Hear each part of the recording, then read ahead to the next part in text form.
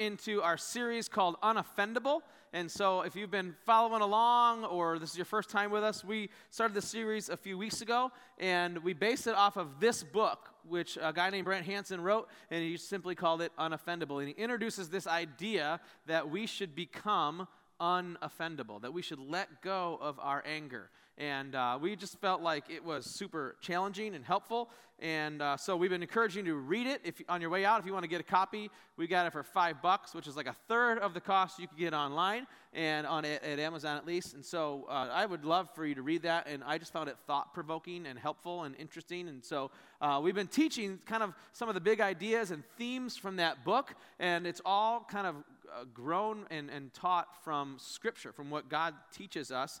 And so we've talked about letting go of anger and different things, and today we're going to talk about forgiveness, which is everybody's favorite thing to talk about, right? Like, nobody really likes to forgive anyone. We don't want to have to do it. We're not really good at it, right? And so forgiveness means you are recognizing that you were wronged, right? So that's uncomfortable. You don't want to think about it. You'd rather bury that. Or it means you have to let go of a grudge or anger that you're holding on to, because if you're like me, when someone's hurt you or wronged you or offended you, you want them to like make up for it. Or you want them to grovel at your feet, to apologize, to beg for forgiveness, to admit that they're wrong. And so forgiveness is like a touchy, uncomfortable subject that we'd rather ignore. And so that's what we're going to dive into today. And no one naturally is good at forgiving. It's natural to be angry. It's natural to hold a grudge. But we're going to see that we have an opportunity for supernatural help in this area and actually healing for ourselves in this area. But if you're like me, when you forgive someone, you feel like you've lost out on some sort of deal, right? Because it's like you're letting them off the hook. Like, imagine if you remember back to when you were a kid, or if you have kids, right? You coach your kids to apologize to each other, and so like the one kid's over there like kicking the ground. He's like, Mom says I'm sorry, or whatever, right? And you got to coach the apologizer to apologize well. But you also have to coach the other kid, because what happens is they think they're supposed to say, it's okay.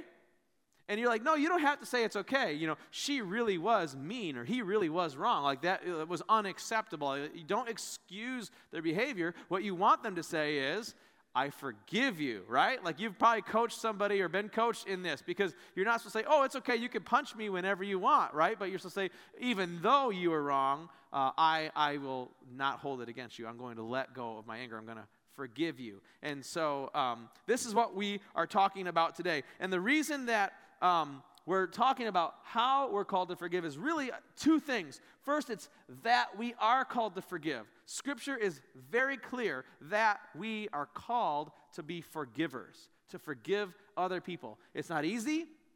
It's not natural.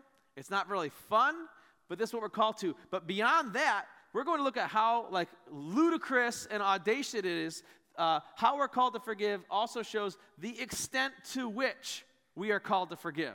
That Jesus has some crazy thinking and some crazy commands to us on not just that we should forgive, but the extent to which, how far we're supposed to take it. And it's challenging, but it's so good for you. And so if you are a believer, this is a command. If you're a Christian, then Jesus says, my followers should be forgivers. And I'll show you how far that you're supposed to actually take it. If you're not a Christian, if you don't have you're not a believer in God, you don't have a relationship with Jesus, we're so glad that you're here. We're so glad that you're watching from wherever you're at home or wherever you're at. And I would say this, that if you try to put into practice what we're talking about, this is like really good, like life-changing advice that I think that you'll feel better and you'll be better at relationships. But you're not it's not expected of you. It's like a bonus if you can do that. But as Christians, we're told clearly through Scripture that we are called to be forgivers, and then some audacious thoughts about the extent to which we are called to forgive,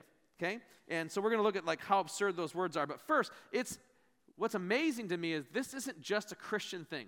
This isn't just a Bible thing. Like, as Christians, we believe it. We hear Jesus talk about it. We see it's very clear throughout Scripture, especially throughout the New Testament. But if you read books or see counselors or listen to experts in the psychology world, even unbiased, non-Christian, unspiritual, non-religious people will tell you that forgiveness is a huge deal. That you need to get to a place where you can be a forgiver if you ever want to experience healing. And books and non-Christian people would say forgiveness is necessary. That you have to get over that grudge. You have to let go of that anger. And this would almost be unrelated to a relationship with Jesus. If you're a Christian, you're supposed to do it. But even if you're not a Christian, if you're a part of a 12-step program or anything like that, they're going to help you, coach you towards, you've got to find it in your heart to forgive. And you will feel better. And so anyone kind of from life experience and common sense realizes that forgiveness is necessary. Now, this shouldn't surprise you. It doesn't surprise me because God, our Creator, designed us that way, right? I believe that there's one true God. He created the heavens and the earth, all the animals, and He made humans. And He made humans, man and woman, special in His own image, different from all other creatures. And He designed you as a relational being, which means when we hurt each other's feelings, when we get in each other's way, when we take offense, we have relational issues that other animals don't even feel. They don't have those kinds of emotions. They don't have that kind of rage. They don't hold grudges, right? Like the animals don't experience this.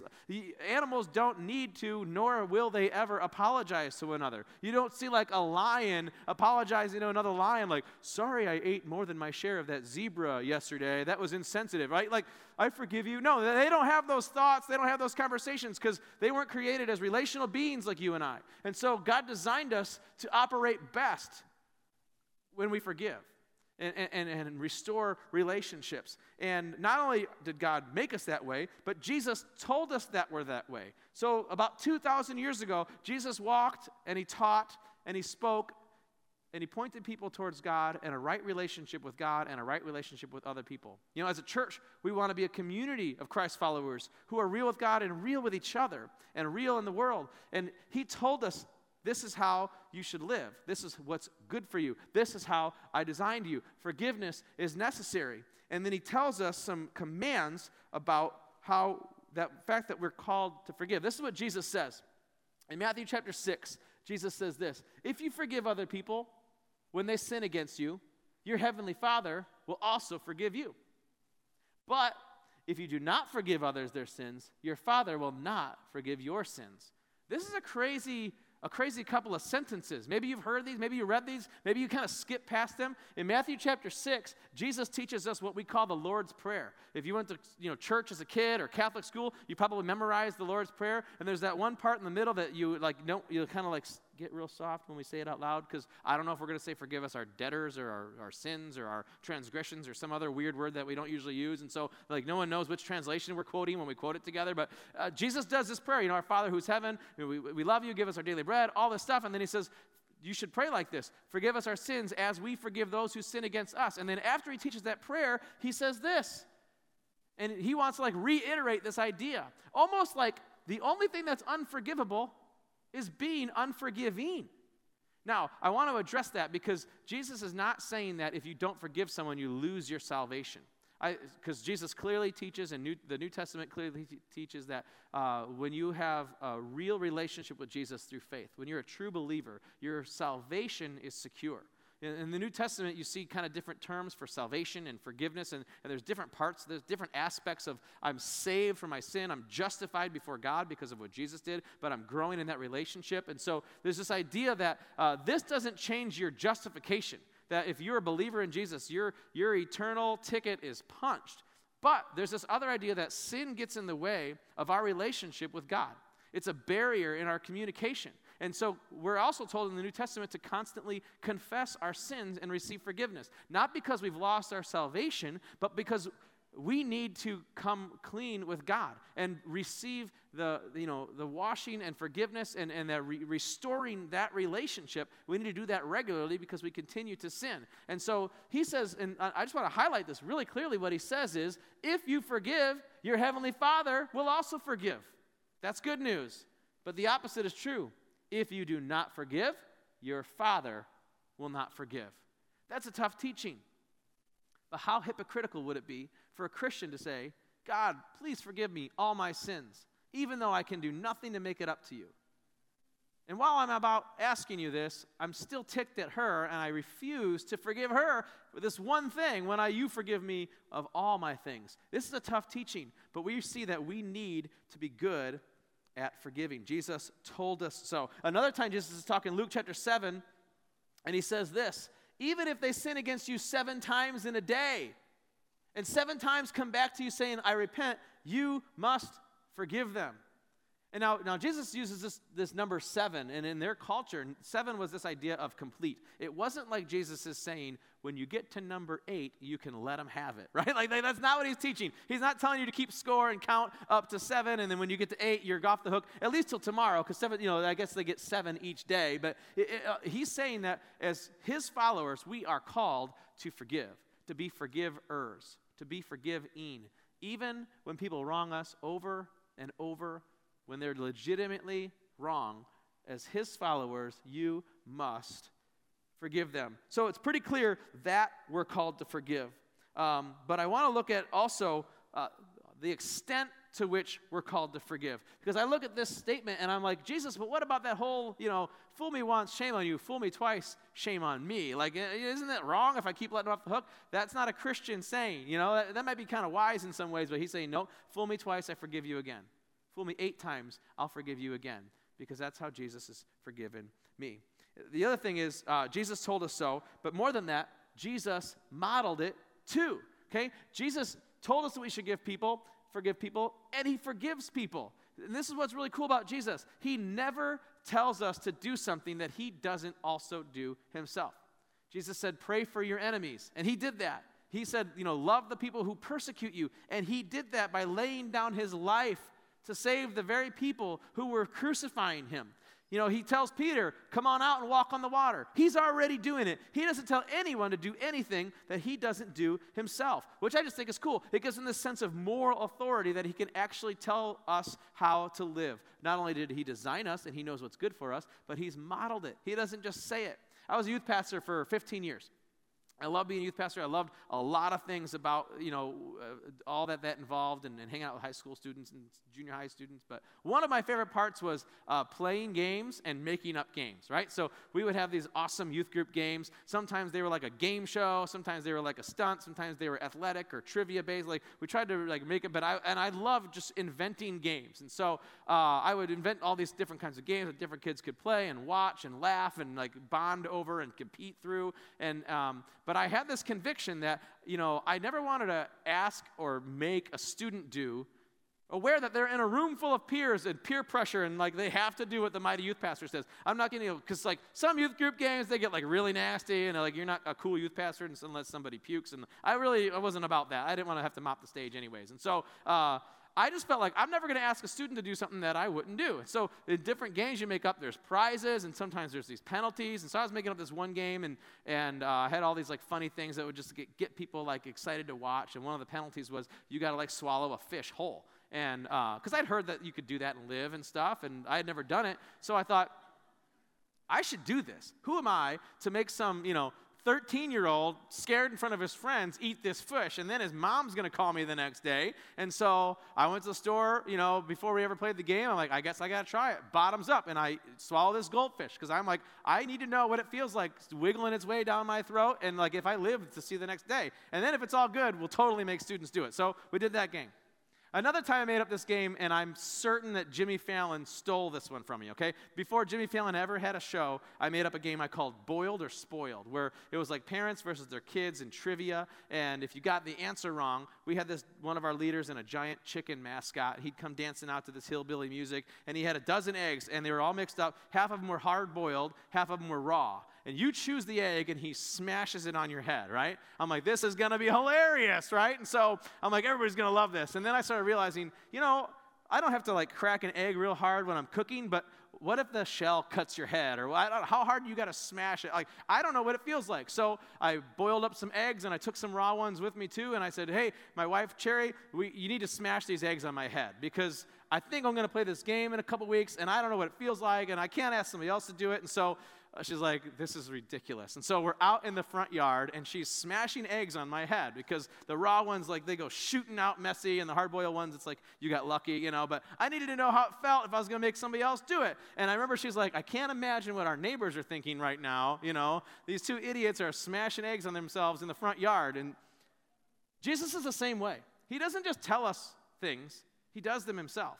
He never asks us to do something that he doesn't do. He models this forgiveness. This idea of, I love you even though you don't deserve it. I forgive you even though you were wrong. I forgive you even though you were wrong many, many times, even though you promised you wouldn't do it again.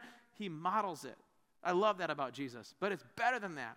He doesn't just tell us to do things that he's done. He won't tell you to do anything that he hasn't done for you.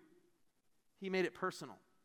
He doesn't just show you how to forgive other people. He's forgiven you. You can experience that yourself. You know that you're a sinner. You know that you don't deserve his forgiveness. You know that you can't make it up to him. You know the joy of this amazing salvation that he offers. It's not just that he forgives some people. It's that he's forgiven you. He made it personal. And I love that about Jesus. So, forgiveness is necessary. This is something that even an unbeliever would kind of say, yeah, from common sense and life experience and listening to experts, like, we know this is true. The problem is, so often, as Christians, we're the ones who have been forgiven, right? If you're a believer in Jesus, you believe that your sins are forgiven. He won't hold them against you, even though that's what you would deserve, that you get to go to heaven, even though that's what you do not deserve. And so often Christians are as bad or worse than anyone else in the world at forgiving others. Think about it. Forgiven people should be the most forgiving people, right? I mean, that just makes sense. If my sins have been forgiven, I have eternal life in Jesus, the most amazing news in the whole world, unbelievable joy that comes from it. How can I not extend that grace to someone else? Forgiven people should be the most forgiving people. And as Christians, this is what we need to get right. This is what we need to grow in because it's good for us, and this is how we will show the world the God who loves us. You can make it even more simple and just say this: forgiven people forgive people. At least this is what we're called to do. This is what we're supposed to do. We don't always get it right. Sometimes we do, sometimes we don't. But as forgiven people, we need to forgive people because this is what we owe them because of what Jesus has done for us. And I would even say this: when you don't forgive, you're the loser. See, because I feel like when I forgive you, I'm losing, right? Like I've conceded in this battle. You didn't earn it right with me. I didn't get to even the score with you. I feel like a loser, but it's just not true. I don't know if this is you. If not, then you know someone who is just kind of angry and miserable, and you see it on their face, and you feel it in their relationships. Anger and bitterness and rage will ruin you. And when we learn to let go of our anger, when we learn to forgive like Jesus forgives, then we win. And so we think we're really going to, stick it to them. I don't know if you're a cold shoulder person or if you're like a revenger or whatever your strategy is, but when we don't forgive, we lose. And it's counterintuitive, but you know it's true. The opposite is also true. When you choose to forgive, you win. Yeah, you feel like you're letting them off the hook, but you feel better, you are better, you live better, you represent God better, you win. God doesn't just tell us to forgive other people because it's nice. And sure, it blesses them, but he knows that it blesses us. That when we forgive and give up our right to be offended and angry, we benefit. And God knows that we work best this way. We feel better. He designed us this way. So it's very clear that we're called to forgive. I want to look at some crazy things that Jesus said that show the extent to which we're called to forgive. So if you've got a Bible, I want you to open up to Matthew chapter 18. If you've got a phone with a Bible, we're going to read a story that he tells. And it's a little too long to throw on the screen, so you can't cheat. So open up your Bible or your phone or whatever you've got to Matthew chapter 18.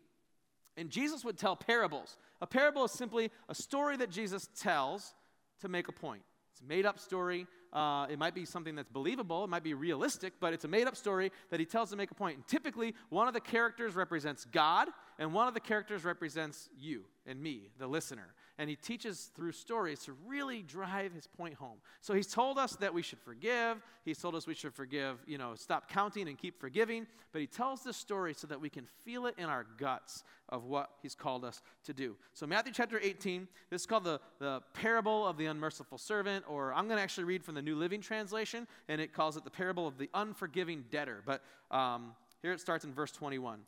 Peter came to Jesus and asked, Lord, how often should I forgive someone who sins against me? 7 times? Now, I don't know, maybe Peter was like listening that one day when Jesus said, even if they've sin against you 7 times. So Peter's like got his journal, and he's like, that's number 6. 2 more, and you're going down. Peter's like, okay, Jesus, I'm actually doing what you said. And so when I get to 8, am I off the hook or what? And honestly, I think Peter's thinking like, nobody actually does this. If I forgive you once or twice, I'm a horse. No one, I'm already doing great, God. I just kind of want you to see that I've forgiven someone 7 times because I am a rock star. And look what Jesus says in verse 22. He says, no, not 7 times, Jesus replied, but 70 times 7. So now you got now you need a few more pages in that journal to keep enough tallies, right? Jesus is not saying, whatever, I don't know, I'm not going to have to ask my son how to do that kind of math, but it's like a billion or something. So 70 times 7, whatever that number is, when you get past it, then you get to unleash your wrath and stop and start holding grudges and stop forgiving. That's not what he's saying. What he's saying is it's an uncountable, unnumberable amount. You are called to forgive every time because that's how I've forgiven you. And so he tells a story to make his point. Verse 23, Jesus says this, therefore, the kingdom of heaven can be compared to a king who decided to bring his accounts up to date with servants who had borrowed money from him. In the process, one of his debtors was brought in who owed him millions of dollars. Now, they didn't have dollars. They had different types of money and coin. And so if you got a different translation, it probably says exactly what it was called with a footnote to tell you that would take them lifetimes to pay back. But he takes this amount of money that you just wouldn't have. And you wouldn't have in 2 lifetimes. You couldn't just save it up, maybe once you stop paying your house. This was an unpayable debt, an enormous amount of money that he would never be able to pay back. Millions of dollars. Verse 25, he couldn't pay. So his master ordered that he be sold, along with his wife, his children, and everything he owned to pay the debt. Now, that would have been allowable by their laws. That's if you owed someone money, they could be in prison, they could be sold as slaves, they could be your indentured servant. This was how they took care of things back then. This is before they had big, chubby cousins with baseball bats to go knocking on your door or whatever. And so, but look what happens, verse 26. But the man fell down before his master, and he begged him, please be patient with me, and I will pay it all. He's begging for mercy, but he can't, even if the guy says, okay, I'll give you 10 more weeks or 10 more years or 10 more lifetimes, he will never pay back this debt. He cannot do it. But he's just asking for more time, and look what happens in verse 27. Then his master was filled with pity for him, and he released him, and he forgave his debt. He doesn't even give him more time. He doesn't say, okay, I'll check in with you, a year from now, or I'll give you a 30-year mortgage. He says, you know what? I forgive it. You owe me nothing. We're square. I cancel the entire debt. This is amazing forgiveness. It's a great story, but it gets worse. Check it out, verse 28. But when the man left the king, he went to a fellow servant who owed him a few $1,000s. Okay, significant. If I owed you a few $1,000s, you would remember that, right? You would know what it was for. You'd know when I owe you. We might have a payment scale or something. But I could pay that back if you gave me some time. And he grabbed him by the throat, and he demanded instant payment. And his fellow servant fell down before him, and he begged for a little more time. Be patient with me, and I will pay it. It's interesting. He begs him the same request as he made to the king. Verse 30, but his creditor wouldn't wait. He had the man arrested and put in prison until the debt could be paid in full. And again, he was in the right, according to their law, to do that. That's what you could do to someone who time was up on the loan. But look what happens. Because you and I know, who is this slime ball? How dare he? When Jesus tells a story, we feel it in our gut. He gets at the heart of the issue, and he speaks right to us, and it's crystal clear. And this is why in the story, in verse 31, when the other servants saw this, they were very upset. They went to the king, and they told him everything that happened. Then the king called in the man that he had forgiven, and he said, you evil servant. And when you hear the story, you're like, yeah, he is evil. This guy is messed up. He deserves this. I forgave you that tremendous debt because you pleaded with me. Shouldn't you have mercy on your fellow servant just as he had mercy on you? And then the angry king, sent the man to prison to be tortured until he had paid his entire debt. And we hear that story and we're like, yeah, that makes sense. That guy was a jerk. He had this amazing debt forgiven, and then he holds a grudge against this other guy. How dare he act like that? And then when Jesus is done with the story, he says this in verse 35. That's what my heavenly Father will do to you if you refuse to forgive your brothers and sisters from your heart. The NIV says it like this. This is how, after the story, Jesus turns back to the crowd. Story's over. This is just for you. This is how my Father my heavenly Father will treat each of you unless you forgive your brother or sister from your heart. See, he told us that we should forgive, but then he drives it home with this story that we can't miss the point of. It is so clear. You and I are the debtor. We have an unpayable debt. We can never pay back to God. We can never make up for our sins. We are helpless and hopeless, doomed for hell. And Jesus lays down his life. He makes a trade. He offers you a trade. His perfection for your penalty. We don't deserve it. We could have never made it up to him, not in 1,000 lifetimes. And so we cling to it. We say, thank you, thank you, thank you. This is almost too good to be true. This is amazing grace, And he says, if I've forgiven you that completely, even though you didn't deserve it, even though you could have never paid it up to me, I've forgiven you an unpayable debt. Then how dare you not forgive others when they've wronged you? You'll never forgive someone else as much as God has forgiven you. And so he says, how dare you? Think about it. What's more hypocritical than a Christian who refuses to forgive someone else? We, the forgiven, should be the most forgiving. Forgiven people should be the most forgiving people. That's Jesus' point. How dare we accept God's unlimited forgiveness and not then offer forgiveness to others? I would say this, the best case that someone could make against Christianity is to see unforgiving Christians. To see forgiven people not forgiving. That's hypocrisy. That turns people off. Not only do you feel better and live better when you decide to forgive, but you are the greatest witness for God's kingdom because forgiven people should be the most forgiving people. There's nothing more hypocritical than a Christian who in one breath celebrates amazing grace. How sweet the sound that saved a wretch like me. And then turns around in the next moment and doesn't offer grace to the next wretch. And sure, that person's a wretch. They're evil. They're messed up. They're mean. They hurt your feelings. They scarred you deeply. But if we say amazing grace who saved a wretch like me, then as Jesus followers, we need to turn and offer that amazing grace to others. In his book, Brant Hansen says it like this: the cross simultaneously stands as a constant reminder of his willingness to, quote, pay the bill, and as an indictment on us when we are unwilling to do the same for others. And we celebrate communion. We cheer and relish the cross. We thank God for his grace. And the cross reminds us of what Jesus did for us, but it also calls us to do for others to the same degree. I want to go back to this verse that we've kind of looked at throughout the series. It's like the theme verse. In Ephesians, the Apostle Paul is writing to a group of believers, and he says, get rid of all bitterness, rage, and anger. And he lists some other things. He doesn't say hold on to it for a few days or if they really deserve it. He says, get rid of all. And in the next verse, he says, instead, be kind to each other, tender-hearted. And look what he says. Instead of being angry, he says this, forgiving one another, just as God, through Christ, has forgiven you. It's not just that we're supposed to give. The extent to which we're supposed to forgive is the same way that God forgave us. I did not deserve it. I could never make it right. It's way more than I could ever pay. It's an unforgivable debt.